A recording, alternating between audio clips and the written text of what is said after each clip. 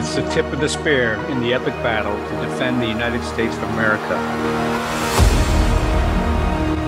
The National Security Hour exposes the wolves in sheep's clothing and their nefarious plots to undermine and destroy U.S. national security.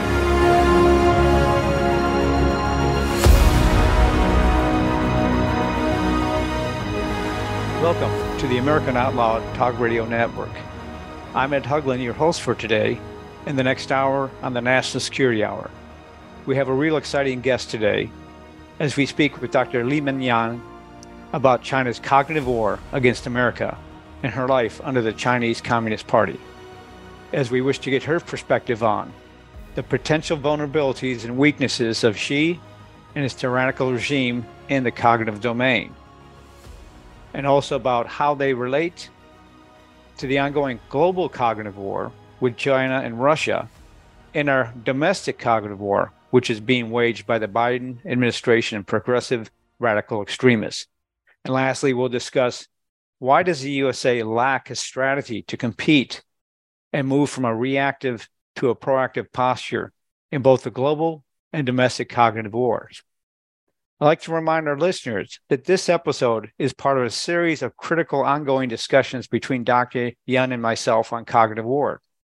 You'll get critical insights and a deeper understanding of the importance of cognitive war plays in today's world, as I engage with her on both her show, The Voice of Dr. Yan, and here on the National Security Hour, both of which are part of the America Out Loud Talk Radio Network.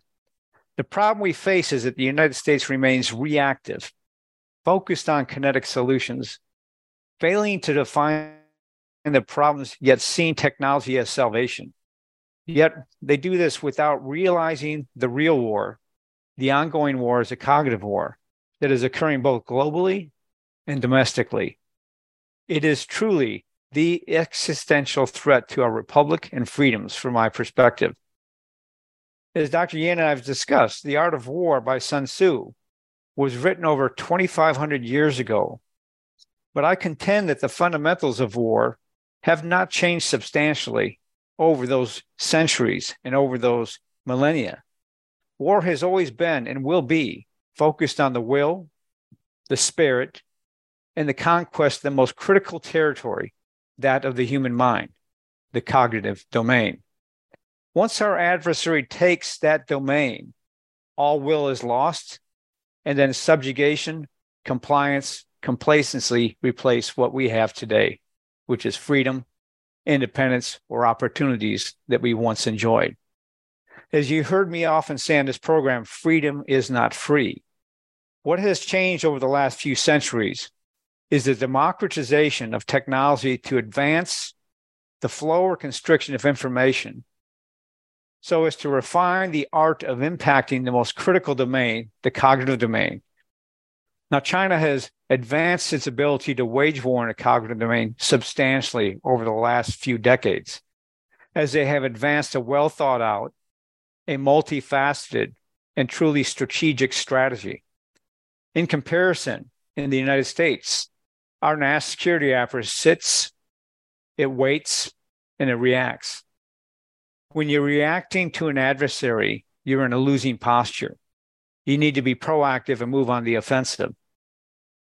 Why our military, intelligence agencies, and all three branches of government continue to fail to realize this fact and avoid developing a resilient, truly strategic, and when I mean strategic, I'm talking 100-year strategy, and the required capabilities and capacity to compete and win in the cognitive war, I find it truly surreal, purely based on stupidity, and likely to end with the advance of evil unless we begin to adjust our practices immediately. The U.S. strategy must start with how we define the world and how we wish to see it for the next 100 years to 1,000 years as a free, independent, peaceful, and prosperous world. This is a critical task our leaders must deal with and reconcile if we are to keep our republic. To address this topic, let me introduce my guest for today, Dr. Li Minyan. She is a medical doctor, PhD, virologist, and independent coronavirus expert who was educated at two top medical schools in China, the Southern Medical University, and Central South University, and at the School of Public Health at the University of Hong Kong, where she received a postdoctoral fellow. Her extensive professional network and scientific evidence, Dr. Yan has the distinction of being the only Chinese insider in the West with firsthand knowledge of the true nature of the China flu or COVID-19 virus, as well as the CCP's deceptive methods used to disguise their international bioweapons research. She determined through her investigation that the spread of the virus in Wuhan was not the result of a lab leak. Recognizing this danger and the danger it posed, she fled to the United States to reveal the truth to the world. Dr. Yan has attracted worldwide media attention. She's been interviewed, as you've seen, at multiple major news outlets, including the Washington Post, Fox News, Newsmax, Tucker Carlson Show, and others. So welcome, Dr. Yan. It's a pleasure to continue these critical discussions with you. Let me turn to you now for your thoughts, given you grew up in China, lived under this tyrannical regime, and fled for your life from there. How or what do you see as the potential vulnerabilities and weaknesses of Xi and his tyrannical regime in the cognitive domain? Over to you. Hi, Edward. Thank you for having me again. Yes, that is a very great question. And actually, I would say that if you find out the most vulnerability and weakness of Xi's regime, it basically can help America to defeat Chinese Communist Party and their evil allies, because Chinese Communist Party regime is based on dictatorship and very strict control of people. We call it Leninist organization. And also during the development, it has combined a lot of Chinese culture. So that makes it unique and also difficult for Western people to understand it. However, the most vulnerable part in this system, according to my knowledge, would be that all the things can finally concentrate to one person, the power, all the authorities, and also the only one who can make the decision, who can decide the direction of the development of the regime, is the leader himself. And now it means Xi Jinping. So that's why when we talk about the cognitive war, when Chinese Communist Party attacked US using the cognitive tactics, basically, they have to focus on the 300 million Americans, because in America, everyone has their own thinking. So they are independent. They can express their ideas, and their ideas finally may influence the final decision of the whole country. However, back to China, that in this kind of absolute autocratic regime, everyone has no right to express their opinions. They have to listen to the king, the emperor, means Xi Jinping now. So that means if America needs to do the same thing in the war against China in the cognitive domain, then you can focus on Xi Jinping, because everything come to China finally go to Xi Jinping to influence the policy. And basically, let me be more frank, that means if you can change the cognition of Xi Jinping, then you can influence the whole Chinese Communist Party regime. And that is when we talk about the biggest weakness of this regime, I would say understand Xi Jinping and influence Xi Jinping. And because this is cognitive war, is based on multi-domain tactics. So you have to focus on both of your cognitive tactics, like the psychological, informative, and all tactics. plus the kinetic tactics, and let it focus to the people, to the person who makes the decision in China, who makes the decision to influence the global policies. And that is the point. It will be the best way for American side when you face this kind of cognitive warfare in front of China to find the biggest weakness. And if you can understand the Chinese culture, this kind of society, the real situation behind Xi Jinping, and that will help you to understand Xi's psychological activities, Xi's cognition, and Xi's also anticipate Xi's decision. So that for the dictatorship, yes, they have a lot of power, a lot of resources now globally for Chinese Communist Party to use it to build their own power to undermine America and Western culture, Western countries. But also when we see the dictatorship, we can see that is also the biggest weakness. So very interesting. So you suggest we focus on Xi. So I'm going to bounce some different ideas off you as well as part of this discussion and dialogue. And so when I look at what you mentioned about Xi, and he's trying to focus on the 300 million Americans, one of the things that stands out right away is that on the platform TikTok, there are supposedly 150 million Americans on that platform. Mm. And when you talk about then influencing Americans, it becomes very understandable then why the Chinese Communist Party focuses with ByteDance so heavily on that platform and keeping it alive. For example, there's been a lot of propaganda and disinformation passed about a bill that is being put forth to ban TikTok here in the United States. And what you see is a variety of, I think, surrogate propagandists who are pushing the notion that this bill will actually remove freedoms from people in the United States and result in fines. But if you read the actual bill, there's no such language like that in the bill. So you have to be careful, because what China does in this cognitive warfare here against the 300 million Americans is it uses that deceit and its influencers on TikTok amongst the 150 million Americans to spread this BS like the plague. What's also interesting is that in parallel, is I like to also bring this to the domestic cognitive war. In parallel, the Biden administration is engaging with who? Influencers to help with the next campaign. Well, where are those influencers based on? Where are they hosted on? Well, they're hosted on TikTok. So what's very intriguing here is the administration is supporting and courting these TikTok influencers. At the same time, it's supposedly saying it's looking to then get this platform out of the United States.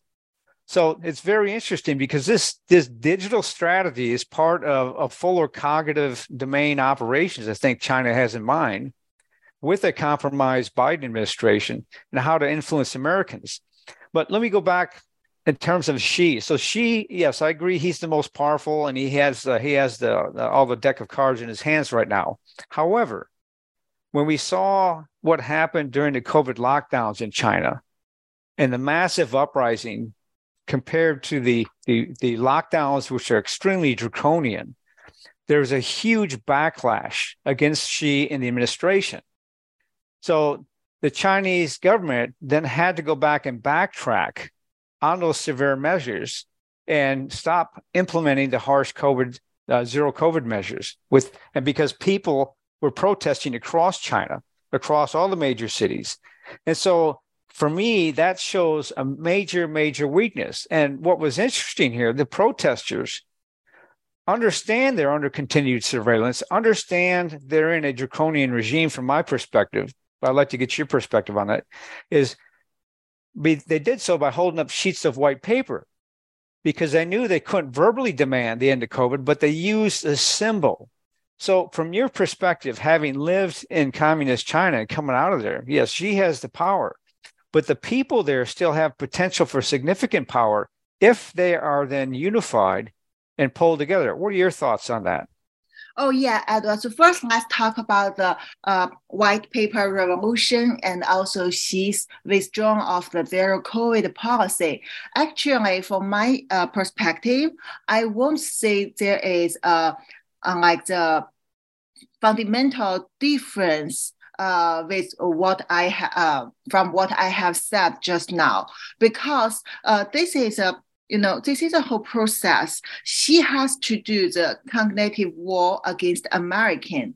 Also, when I say she, yes, I would say he is the top target for America. However, why I don't mention Chinese Communist Party organization and other, because now he has concentrated the power. He has replaced the officials, people, military leaders, and everyone in the important positions to his own people. And he regularly will do this kind of replacement to guarantee the loyalty from this system. So he now has, after over 10 years in China as a chairman, he has already managed to maximally concentrated his power. So when we focus on Xi, that means once Xi fall down, the people, the structure behind Xi will also fall down. That repeatedly happened in Chinese culture. Always once the dynasty is changed, that is followed from death or the capture of the emperor of the previous dynasty. And now we talk about white paper revolution. Actually, that is a result of the countermeasure of CCP's brainwash cognitive tactics domestically in China. Because why this time, as you say, the revolution, the protest has the international, this kind of strong response and even forced Xi Jinping to change the zero COVID policy, it's because people wake up, and people wake up during the COVID lockdown period. Also, people like us, we and also American side, because Chinese people, they still, when they face to this kind of firewall, they still will manage to go cross it to see what happened in the Western country, in the freedom countries. And we are giving them this kind of value of freedom, and including, basically that is based on what we call the American value now. And also we help them to understand that what you suffered in China is wrong. What you were taught from the childhood, from the family, from the society in China was just brainwashed. And you should realize the value of freedom. You should realize you as an individual, you have your own human rights endorsed, and you should speak out, you should fight against it, because freedom is not free. And that's why this time when we say the white paper revolution happened, the most important thing which can beat CCP, beat Xi Jinping to force them to change is people call for freedom, and people didn't just call for negotiation with the Communist Party under Xi Jinping. Yes. They were talking about take down CCP and break, and Xi Jinping should step down. They're talking about the total change of the communist China structure, and that touched the fundamental things of the Chinese Communist Party and the Xi Jinping regime. And that's something beyond their expectation. However, we also need to see the weakness of the protest, because Chinese Communist Party is too powerful. Although they show they have withdrawn the zero COVID policy for a while, but what happened after that? Immediately we see that unexplained COVID outbreak happened all over China, immediately, almost at the same time. And we see that so many people died, over a million, we can say, and based on the estimation, we say the hospital and the funeral place already overloaded. People dying like crazy. And Chinese Communist Party didn't give them drugs, no diagnosis, and no other kind of protection or treatment. And also, after over 2 months of this kind of outbreak in China, which China government suppressed the news and cheat the word again, also the protesters in the white paper protest are secretly arrested by the Communist Party and using different kind of excuses, and they're basically just gone. Some people, we know their names. Most of them we don't know, and they're gone because Chinese Communist Party spend more time secretly to locate them and disappear them. So I have to interrupt you just for we have to take a short break here. But when we come back, I want to pick up on exactly that, because the white paper revolution, the secret arrest of these demonstrators in the white paper revolution, and the purposeful allowance of those people to die are some critical things when we come back, we'll talk with Dr. Yan about. As we go to break here, be sure to make AmericanOutloud.com your daily stop for all the latest news and happenings. We all must do our part and share the stories, the articles, the podcasts, and the videos so we can help secure America's freedom. We'll be right back.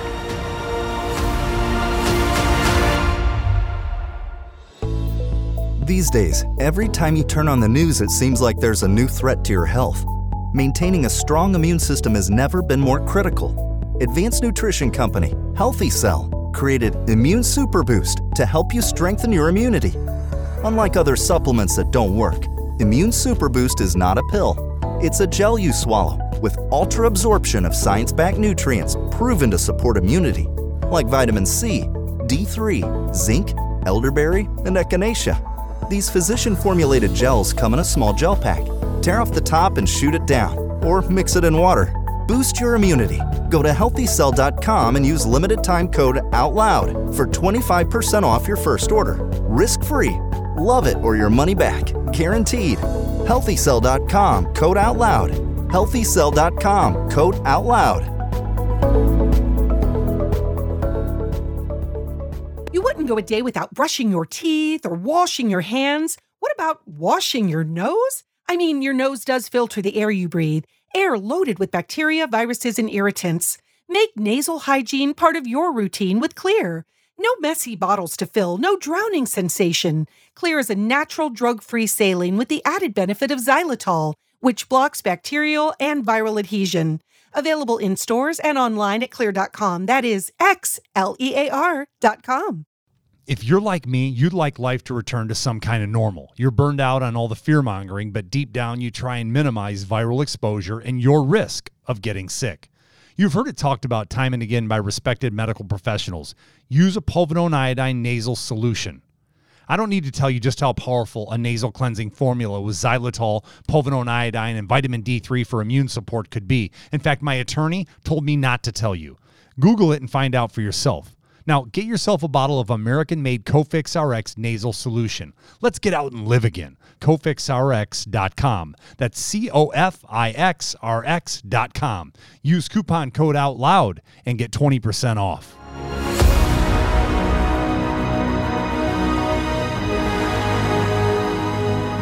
Welcome back to the National Security Hour.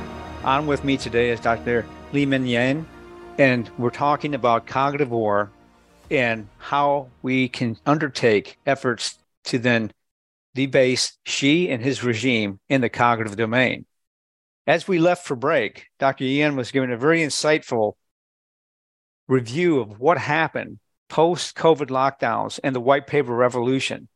So Dr. Yan, why don't you continue with that? As you talked about, the Chinese communists basically allowed, with the mass outbreaks of COVID, after the lockdown was lifted, to then go in and basically deny people drugs and remedies, but also go in and secretly arrest thousands of white revolution demonstrators. if you can take that point on and carry on, please. Thank you. Oh, yes, thank you. So, Edward, when we talk about the lift of the zero COVID policy in China, I see the global response is, Xi Jinping is weak now. And Chinese Communist Party need to show their compromise and to the people's demand. But that's just very superficial opinions. When you see what happened after that, they have released, I would use this word, because it's very suspicious, and all this kind of information I collected from China during this mysterious COVID outbreak back to end of last year, related to certain purpose, political purpose, which we can't explain it as a medical public health issue.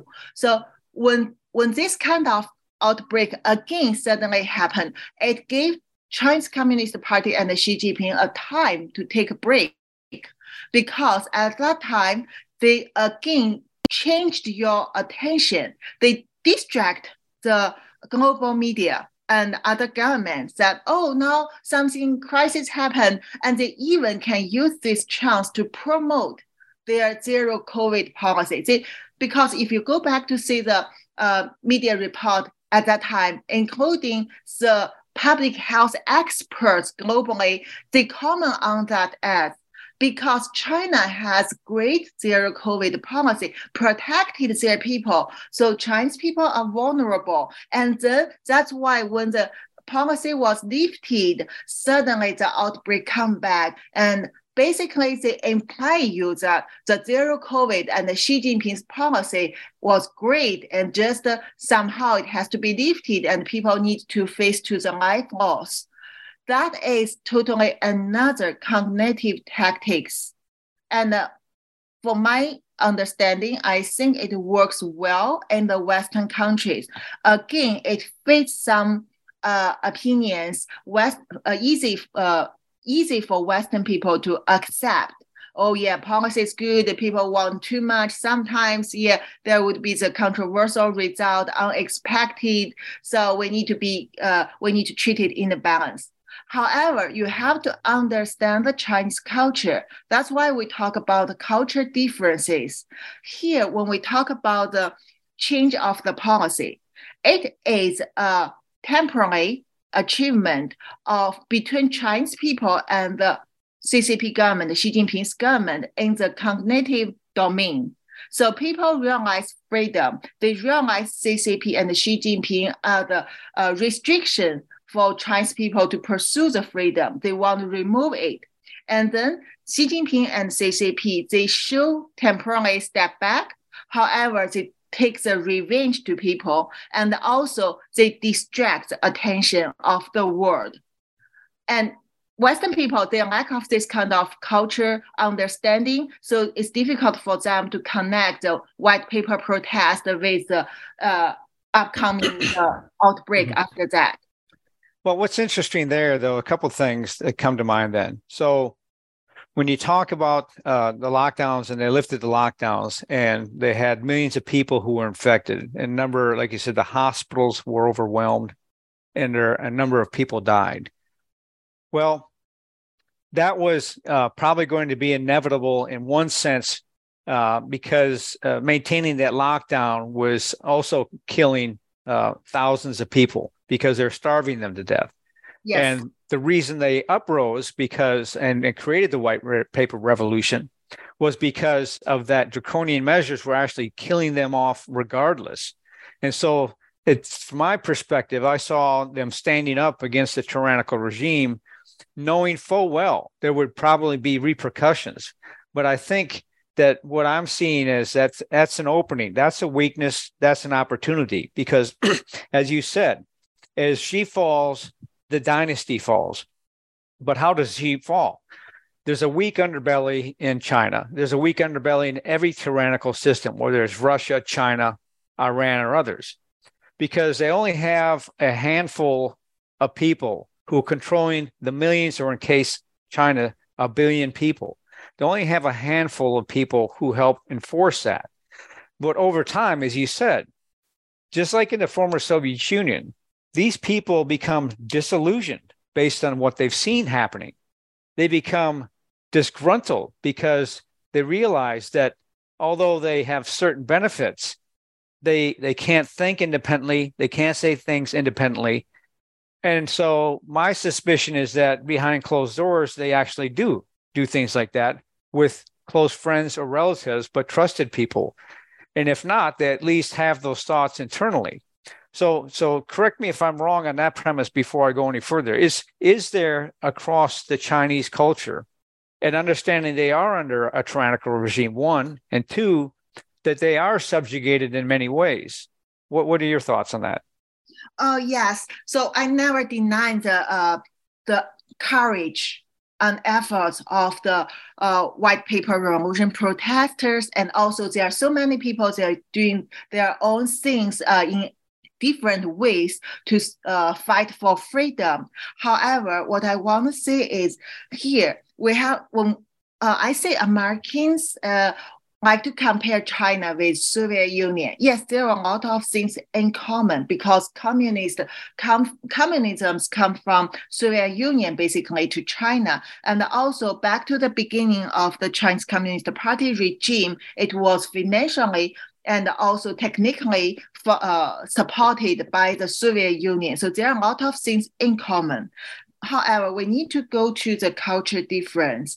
The Chinese culture is very different from the Soviet Union culture, the Russian culture. And compared to them, I would say that if you wanted me to say using tricolor to show it, it's kind of black and white. And if you want me to describe, I would say Russia, Soviet Union culture is more like a tough way, hard way. It's like, okay, you come to me, let's fight. And it's more close to American culture. That's why Cold War can happen.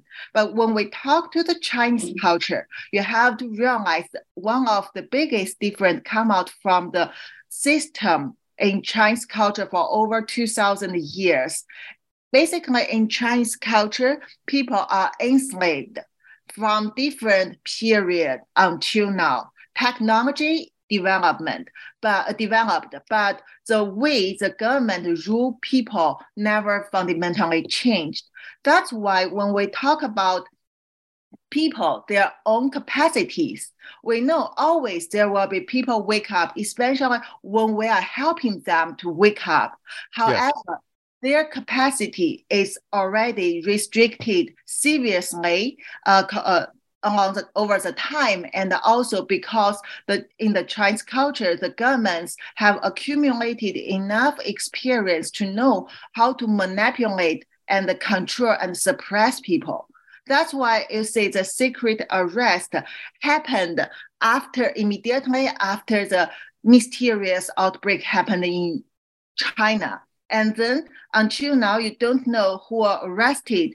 You can't see too many people come out and talking about this, because I can tell you some example.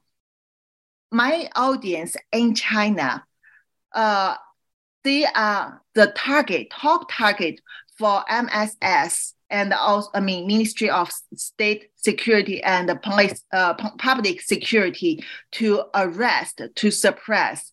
How could they find an excuse to arrest them? They won't let you know those people are committed political crime, although they will give them more sentence than political crime. But they will arrest them as the title of the thieves, and you have violated some law, and also whatever things, because they know when the outsider, people from Western countries go to check whether China has this record to punish these protesters, these people who wake up, they will follow the political crime records. And CCP already knows that. So in this way, they can manage to hide all of this kind of records, even you get the chance to access to this record. So this is, again, in a cognitive level, they know your stereotype, and then they know how to countermeasure it using the very cunning way. So I just think as example because when we talk all these things happen, Chinese Communist Party has mixed the multi-domain method with the intercognitive domain to finally make it very powerful, very strong to control the situation. No, so very good information, very good insights.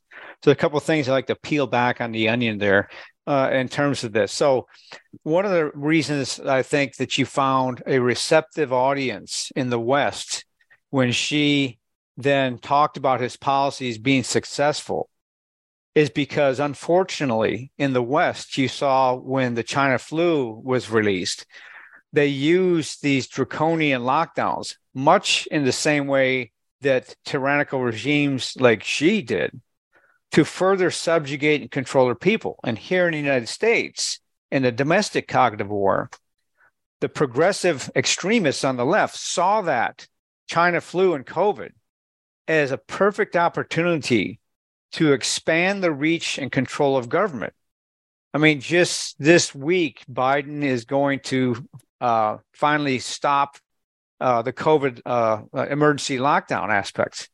But the reason I think you find a receptive audience is because, like lemmings in Russia, like lemmings in China, you have lemmings here in the United States who bow to the progressive extremists, and you had the same people tell you you needed to wear a mask, you needed to be locked down, you needed to stay home, and they hid the science, they lied about the science, and they used it purposely to lock down people. So that's why I think you see a great reception here, because what we have in America here is a mainstream media. They're the propaganda whores for this administration. They're the propaganda to the fifth column. They're no longer a free set of institutions who look to guarantee the public trust. No, they are now a fifth column because they're parrots, much like the Chinese media are. And so as we go to break here again, we'll come back and follow this up and like to talk with Dr. Yin regarding Chinese students in the United States and the ongoing and how we can relate further this ongoing cognitive war between us and China and Russia and how it plays here in the domestic cognitive war in the United States. So remember, our shows play weekdays at 7 p.m. Eastern Standard Time on the American Outlaw Talk Radio Network. They can be heard on iHeartRadio, our world-class media player, and awesome applications on Apple, Android, or Alexa. These links can all be found on our homepage at AmericaOutloud.com. That's AmericaOutloud.com. We'll be right back.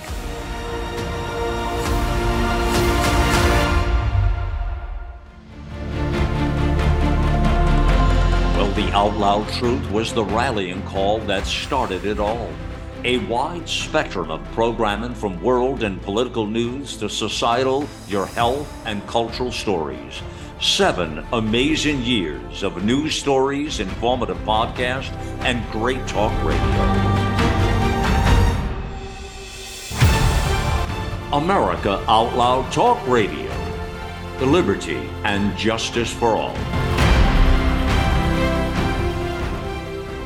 World-class care from doctors you can trust, all from the comfort of your home. That is One Wellness. Dr. Peter McCullough and his team at The Wellness Company designed the One Wellness membership to provide free monthly supplements and unlimited telemedicine access with doctors that share your values. Go to OutLoudCare.com today and use code OUTLOUD for 25% off your first month of One Wellness. Welcome back to the National Security Hour with Dr. Yen as we talk about cognitive war globally and domestically. So as we left the last break, Dr. Yen, we were talking about the restrictions on the Chinese public and how the regime has gained great experience over the last years, decades, using technology to further subjugate and control and manipulate the people. But from my perspective, still, even with the Chinese culture, it doesn't matter, I think, which culture you grow up in. There's still an underlying understanding that there's freedom and there's subjugation because it's inherent to every human, regardless of where they're born, in my opinion.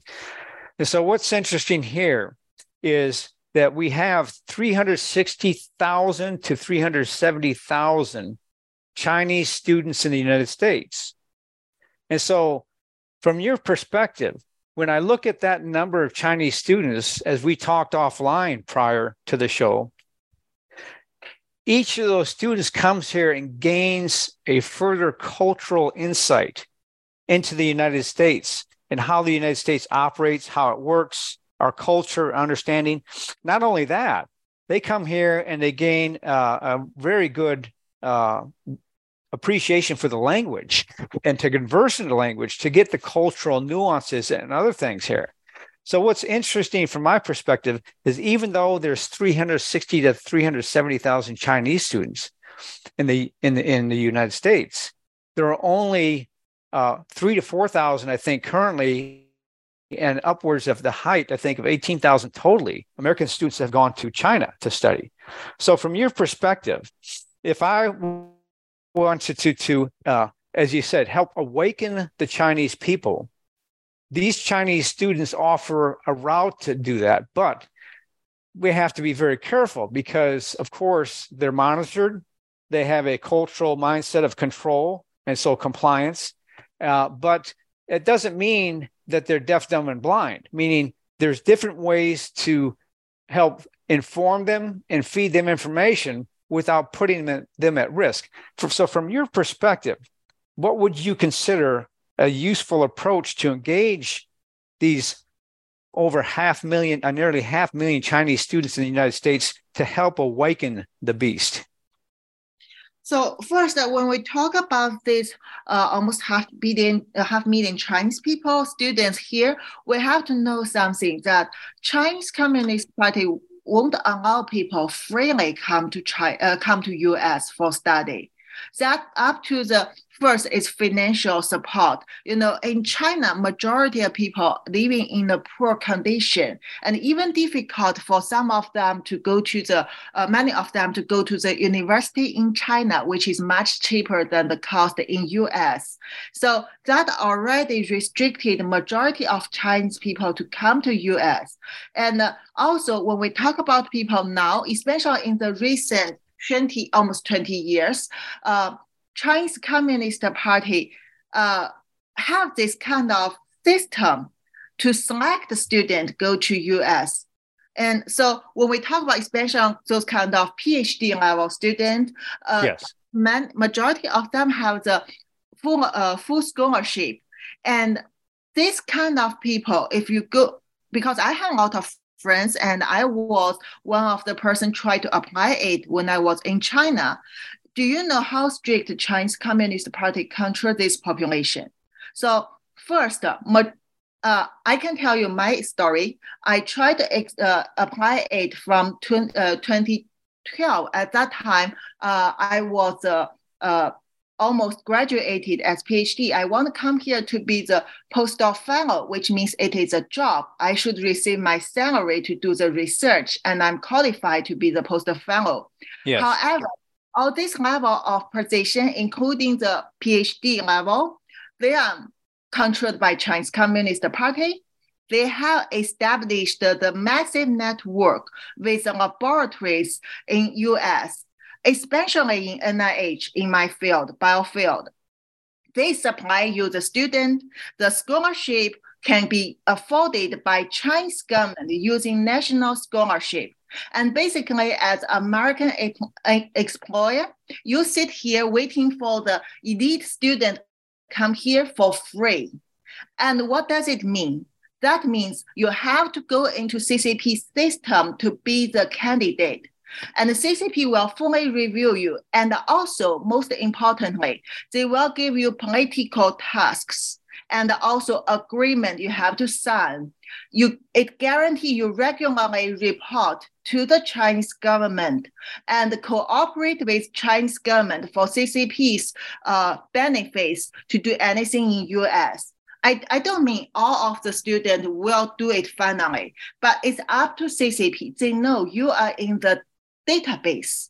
And one thing, they can deliver you to different laboratories and control you. Once the laboratory in US have the students, the Chinese scholars work for it will show the value for China, then that means China already built the bridge between CCP and this laboratory. Either the intellectual property stealing or the bring the American researchers back to China for those kind of collaboration, compromise them or blackmail them, and also enhance this amplify this kind of influence in the academic field. Why I say NIH? Because NIH is one of the most influential field in the past decades. Basically, NIH don't like to pay the Chinese scholar or students. They have more than enough candidate for them to select. They just save their grants using the free labors. And for CCP's perspective, that is the best way for CCP to open the gate of America and grab everything you have. And that's why when COVID happened, we see the compromised expert campaign from US, leading by US. And we say they help China cover up the origin of COVID-19. And that is so really. Yes. Well, so this is very interesting to me because you're touching on a few things here that I think the audience must listen to and also must start to take a look at passing on to your legislators, your elected officials for their awareness. So let me touch on a few things as how what you're talking about relates to not only the global cognitive war, but also the domestic cognitive war here in the United States that I believe is being waged by the Biden administration. So when you talk about the 360,000 to 370,000 Chinese students, you specifically noted they have to be in the CCP system, and therefore there's a certain level of reporting requirements and control. To me, that's basically saying you have eyes and ears, or, for lack of a more simple term, spies across the United States and all these different students to some degree because they're beholden to the Chinese government to do so. What's interesting about that is not only in the NIH and what you pointed out, the complete fraudulent campaign to lie to the Americans about the origins of COVID-19, not only in the NIH, but in our intelligence community, which was hidden and put away for the last 2 years, and now only recently has come out with, just like as we talked last time, Department of Energy only giving a head nod to a potential leak from a lab. So the audience to understand this, there's a definite linkage, in my opinion, as an intelligence analyst for 4 decades, between what China is doing globally and what Biden's doing domestically here. And how do I know that? Well, let's take a look at the FBI again. And the FBI, 2 years ago, Christopher Wray was saying they'd open up a counterintelligence investigation every 10 days on a Chinese element in the United States. Just this last year, that whole program was canceled. Why? Because they used a false narrative, in my opinion, a total lie, saying that it was causing concern amongst the Chinese nationals coming here, but also Chinese here in America. They were being targeted. Well, think of that for a minute, based on what Dr. Yen just said. Every one of those 370,000 students is a reporter for China. Every one of them is then told to get certain things and bring it back to China. So doesn't it make sense you would want to investigate them? But Matt Olson, a gentleman who I work with at the Office of the Director of National Counterintelligence, when he himself then said that we should take away and get rid of this program because it showed an inherent bias to Chinese. But at the same time, he says that we need more Chinese STEM students here. So here's our own FBI, the person who's in head of our national security division at the FBI, pushing for more Chinese nationals to come here for STEM, fully knowing the counterintelligence and espionage impacts here. And so this is dumbfounding to me. This is just surreal, but it shows the level of sophistication and I think compromise in our U.S. government at the highest levels in working with China to subvert and undermine our country. So now we could go on to this topic here for some time, but because it makes my head explode, because it's just very surreal. Because what we're seeing is the measures that were taken and used for decades to subvert and control the Chinese are the same measures being implemented here in the United States. As I've written and talked about in the Progressives' War of Unrestricted Terror on America and the American Armageddon. But Dr. Yan, let's move to discuss a key aspect here then, is that because if we could talk about all the problems there are for a long time, but we have to start to take a look at then how do we proactively address this?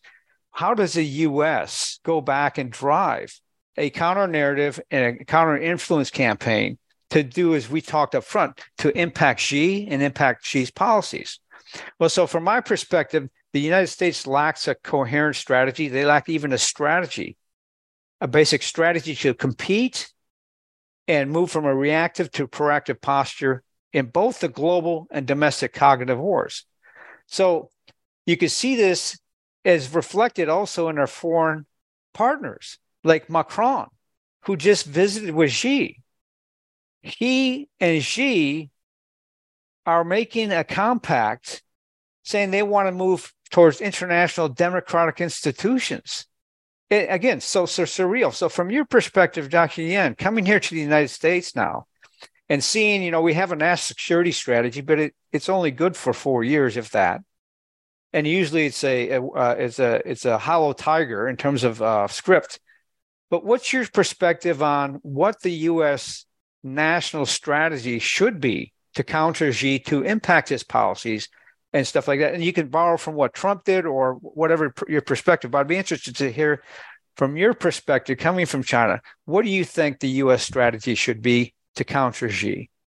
Oh yeah, Edward, can I add a little bit additional information about what we talked just now? Because yes, I just don't want to mislead our audience that when we talk about China controls the Chinese student and scholar, that program, I mean, basically the PhD or above level, and there are a lot of younger students. They were here and financially by their own family. So that means they first has to be the family has a high income in China, which is already minority. And yes, also they're very young. So they live in Chinese with a Chinese population, and the Chinese population basically are deeply manipulated and controlled by CCP2. So altogether, I will tell Americans that don't treat every Chinese student as a spy or potential spy. No, but potentially CCP has enough capacity to manipulate or threaten them or seduce them when CCP want to use them to do something. But so let me interrupt for a second. Let me interrupt for just a second there. So I agree with you on that. And so I don't want to paint every Chinese person coming here as a spy, but they all have certain reporting requirements. They all have certain restrictions, as you said. But this goes back to my point. So I'm going to foot stomp this for the intelligence community members who actually aren't compromised, who are willing to do things for the United States, is those students coming here, as Yan points out, their families are paying for them. So there are opportunities here to help pass and push forward the American narrative, the American understanding, in subtle different ways, but you need an actual strategy to do that. And it can't be just for the Chinese students. It has to be across the whole national security apparatus and structure. We need a long-term strategy for each region of the world as to what the United States sees that region becoming 100 to 1,000 years from now in relation to our ideals of independence, opportunity, and democracy. Knowing full well some may never get there. But if we fail to define the future we want for America, we cede that future to folks like Xi and to Putin who define it for us. And so that's why it's very interesting to get Dr. Yan's perspective on what she thinks our strategy should be related to Xi, because we need to have this broader discussion, not just between her and I, but across the national security apparatus. But our cognitive dissonance and our heads stuck up our rear ends too far to see sunlight, it makes it very difficult to have this discussion. But Dr. Yen, let me apologize for interrupting you. Back to you as you're talking on the strategy and the students. Oh, thank you. So now we talk about, okay, we take the example of the students or TikToks to say how America should do to change the situation. Then now we say, why there are a lot of obstacles for both lawmakers and IC members and other related people to handle the issue, because you only react to the problem. That is, as you said, reactive, the industrial age mode. That show you that when you start to react to even a TikTok, one company, you see so many problems behind it. And even you just ban TikTok, or if you put the most restricted policy to ban similar media from China, still it cannot stop the problem. So turn to the proactive is the best. And I would say it would be the only way for America to change the situation confronting China, Russia, and their evil axis. And that axis is still enlarging. So what? So we have about a little over a minute left. So if you can, I know it's a lot to ask, just wrap up your strategy suggestion in that context. Thank you. Okay, sorry. So we have to, briefly, you have to understand Chinese Communist Party, understand the culture, not only based on the study you learn from books. You have to know it. And why you can know it? Because Chinese-speaking population, especially the Chinese-speaking population who have the Chinese experience like me, are strictly restricted. And we are facing two huge threats when we try to help America to understand Xi Jinping and China. So what should do is, I would say America, IC, when we talk about IC, should change their working style, be more flexible, and we should enhance our communication to help you understand the CCP and Xi Jinping and China. That is a fundamental way to help you to wake up and understand why you need to change the mode to the proactive mode, and also why it has to be done as soon as possible. You already suffer from COVID-19, and now you say the world situation changed during the COVID-19. What will happen? Go back to the fundamental, the root cause. We need to solve it all together. Yes. No, so fantastic. So what I'd like to sum up what Dr. Yen said, I'll put it in my own words, is that we are too myopic and too stuck in industrial age technologies, mentalities, structures, and policies. We have to move into the information age, whole of government, whole society efforts, but do it in a more open, sourced way versus relying solely on the classified behind green doors. So with that, Dr. Yen, I want to thank you very much again for coming on the program today to continue these discussions on cognitive warfare. I want to listen. Oh, thank you, Dr. Yen. And we're going to invite you back, so I hope you'll come back. Sure. But I'm here on the National Security Hour to tell you what you need to hear, not what you want to hear. I will go outside the fog of the daily chaos to give you a strategic perspective on national security issues and speak truth to power that you'll hear nowhere else. The power of we, the people, so we together can best ensure the resilience and security of our republic. Thanks for joining us on the mission. The National Security Hour is the tip of the spear in the epic battle to defend the United States of America.